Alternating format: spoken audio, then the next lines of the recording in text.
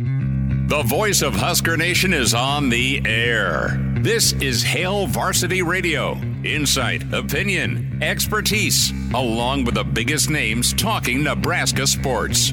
Join in with the show at 402-489-1240 or 1-800-825-5865. Now, here are your hosts, Chris Schmidt and Elijah Herbal. Back with you, it's Hour 2. It's Hail Varsity Radio. We're powered by Hurrdat Sports. Chris Schmidt, Elijah Herbal.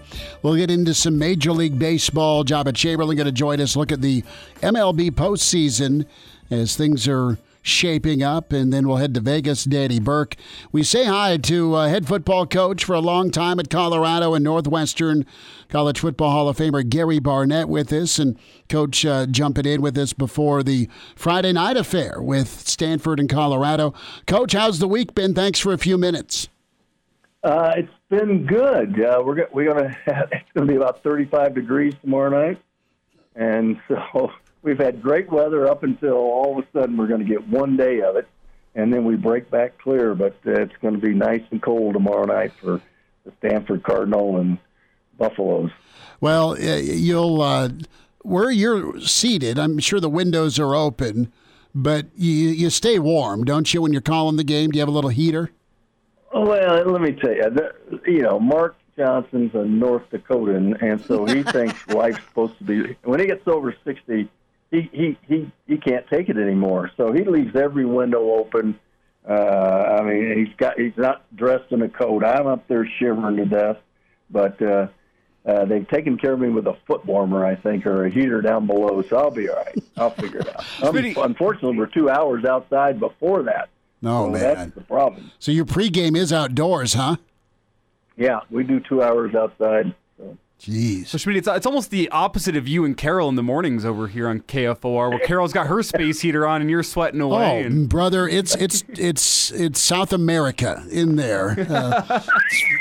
It's 400 degrees every day, all day. But you know what? It's keeping me less blubbery. Coach, so we were talking, since it's the bye week, and Nebraska played Friday night, and they found a way to hang on against Illinois, some good and some ugly, but you'll take the win, and we'll get there in a minute.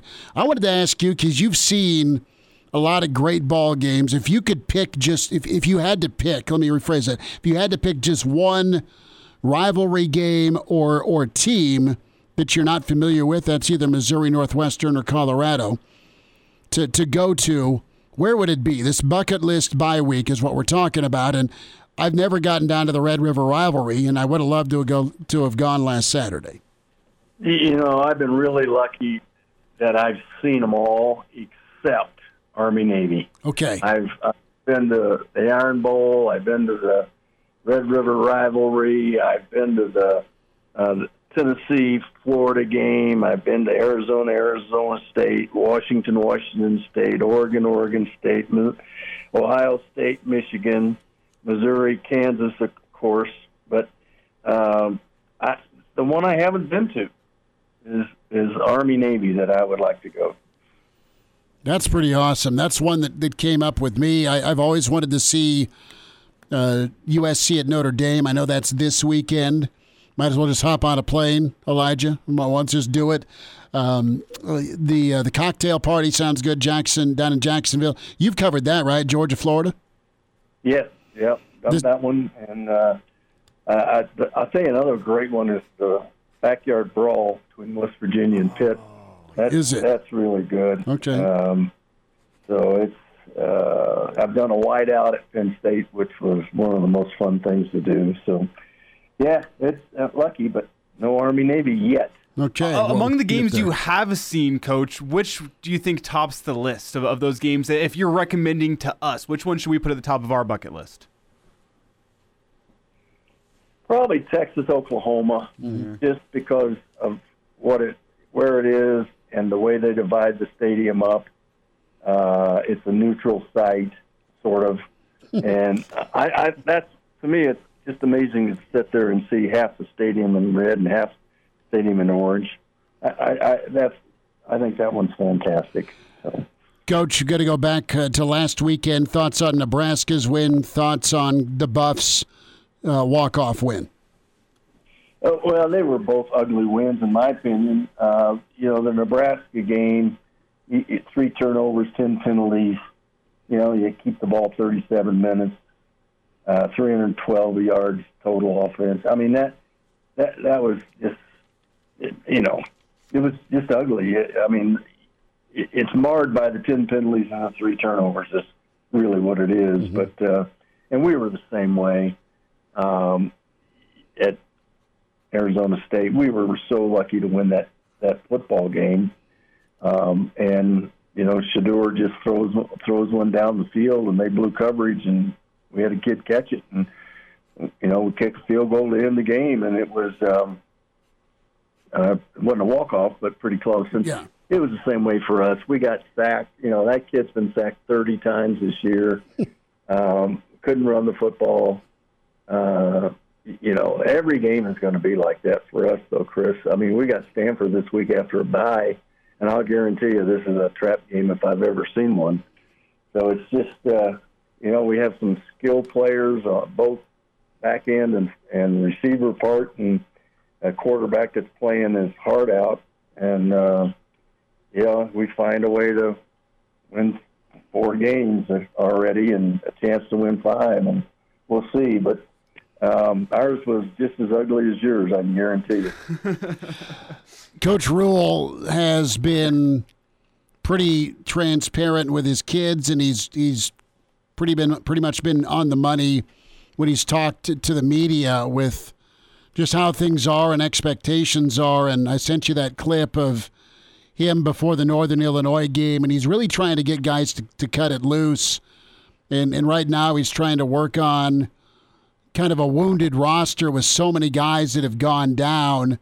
Nebraska's limited as a passing team anyway with who they're playing at quarterback, and I really like Harburg's grit, but there's just some limitations, and he's not played a lot of football. What do you do where, when you look at Nebraska's situation, Coach, where they've got some limited options to throw the football, they've got a limited passer, and they're not a great under center run team with the rest of the schedule they've got? I mean, there's some winnable games, but Rhule's right. He said there's also a lot of losable games. Well, I think it's a fine line between acknowledging exactly who you are and accepting who you really are.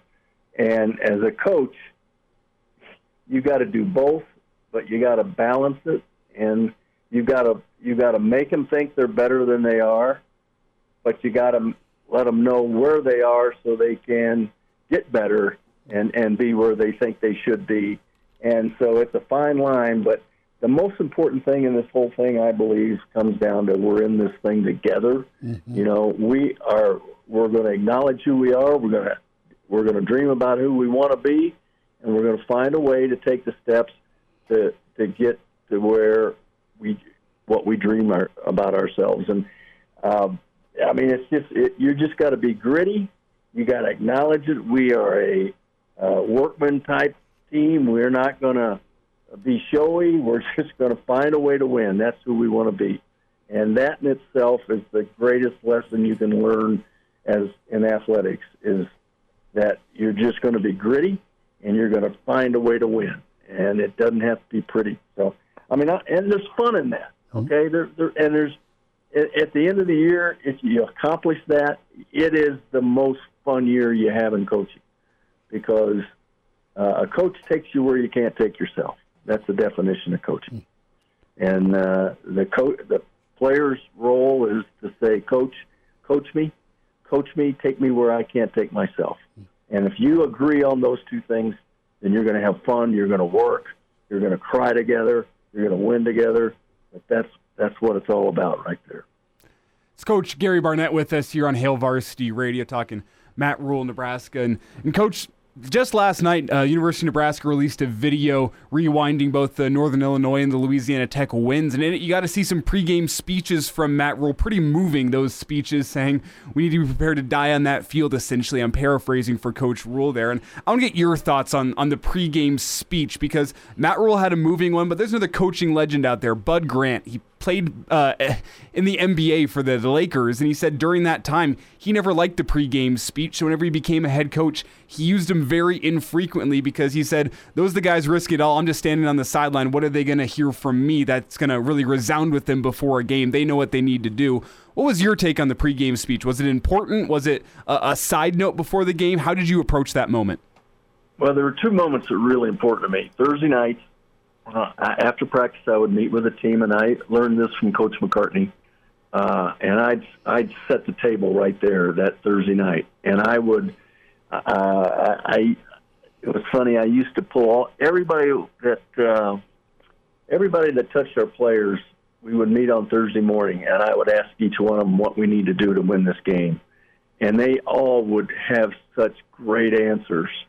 And at the end of that meeting, it was about an hour, and there were guys that were better than other guys, and I'd always save them for last. And I swear, when we left that meeting, I knew whoever we were going to play, we were going to beat them, or we were going to play our butts off. And it was so confidence building for our staff.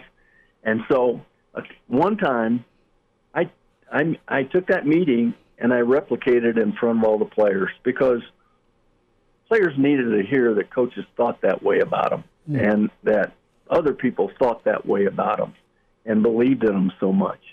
And it was really one of my greatest moves. And it wasn't meant to be a move. It was just something that I felt like we needed to do, and it was stinking awesome. It was awesome. And I really wished I could do it after every Thursday meeting. But I was the big pregame speech guy. I worked on it. I worked on the Thursday night thing, and I worked on pregame. And, of course, after what happened in that Thursday night meeting, it told me what to say on Saturday for the game. So, no, it was important to me, because that's the way I like to coach, and that's the way I like to play. So it just depends. It's sort of like Bud Grant said he didn't like it, and he didn't want to play that way. I did like it, and I did want to play that way. And so that I was a big pregame guy and a big Thursday night guy. That's pretty awesome to hear. Gary Barnett's with us, Hail Varsity Radio. Coach, thoughts on Coach Prime's take on Friday night football, late Friday night football? I'm totally in agreement. I would feel that way as a coach. I feel that way as a broadcaster. I feel that way as a fan. It's ridiculous. Mm-hmm. We're going to start this game at 8:20, and nobody cares when I get home, but I'm going to get home at 2:10 in the morning. You lose fan base. Your older fans, loyal fans, they can't do it. If you have a close game like we had against CSU, double overtime, with 9 penalties in the first quarter lasted 57 minutes. Really, why are we doing that? And I agree with him totally, and I just hope his kids don't feel that way, because it's a trap game if he does. Well, meanwhile, the Big Ten's adding even more Friday night games beginning in 2024. Yeah, let's just leave that one be. Well, I don't mind Friday night games that start at 5:30, or 5. I don't mind that. I really don't. It's the 8:15 deals. Give me a break. Coach, we'll hit some rapid fire here. Oregon, Washington, Huskies -3.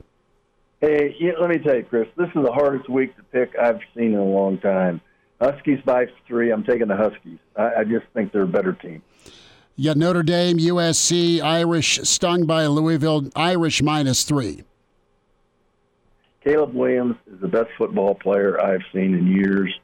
And even though USC's defense is substandard, I just won't bet against Caleb Williams. I'm going with USC. Future Denver Bronco. That's what Elijah's hoping. We're working on it, aren't we? -3. We're on tonight. You can see our efforts. -3, North Carolina. Does Miami get back, Coach? Oh, no. North Carolina wins. Go ahead. By the way, if you haven't coached, you haven't done what Mario Cristobal did. So we've all done it. Believe me, every one of us, including me. No. Everybody's ragging on him pretty hard. Give him a break. Missouri, do they bounce back? They had it, and then they did, and LSU came back. Now they're at Kentucky.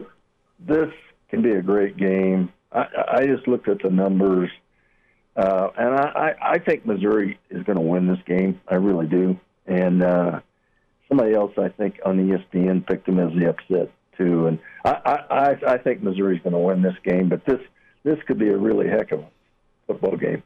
Coach, last thought, Iowa at Wisconsin, Whiskey minus 9.5.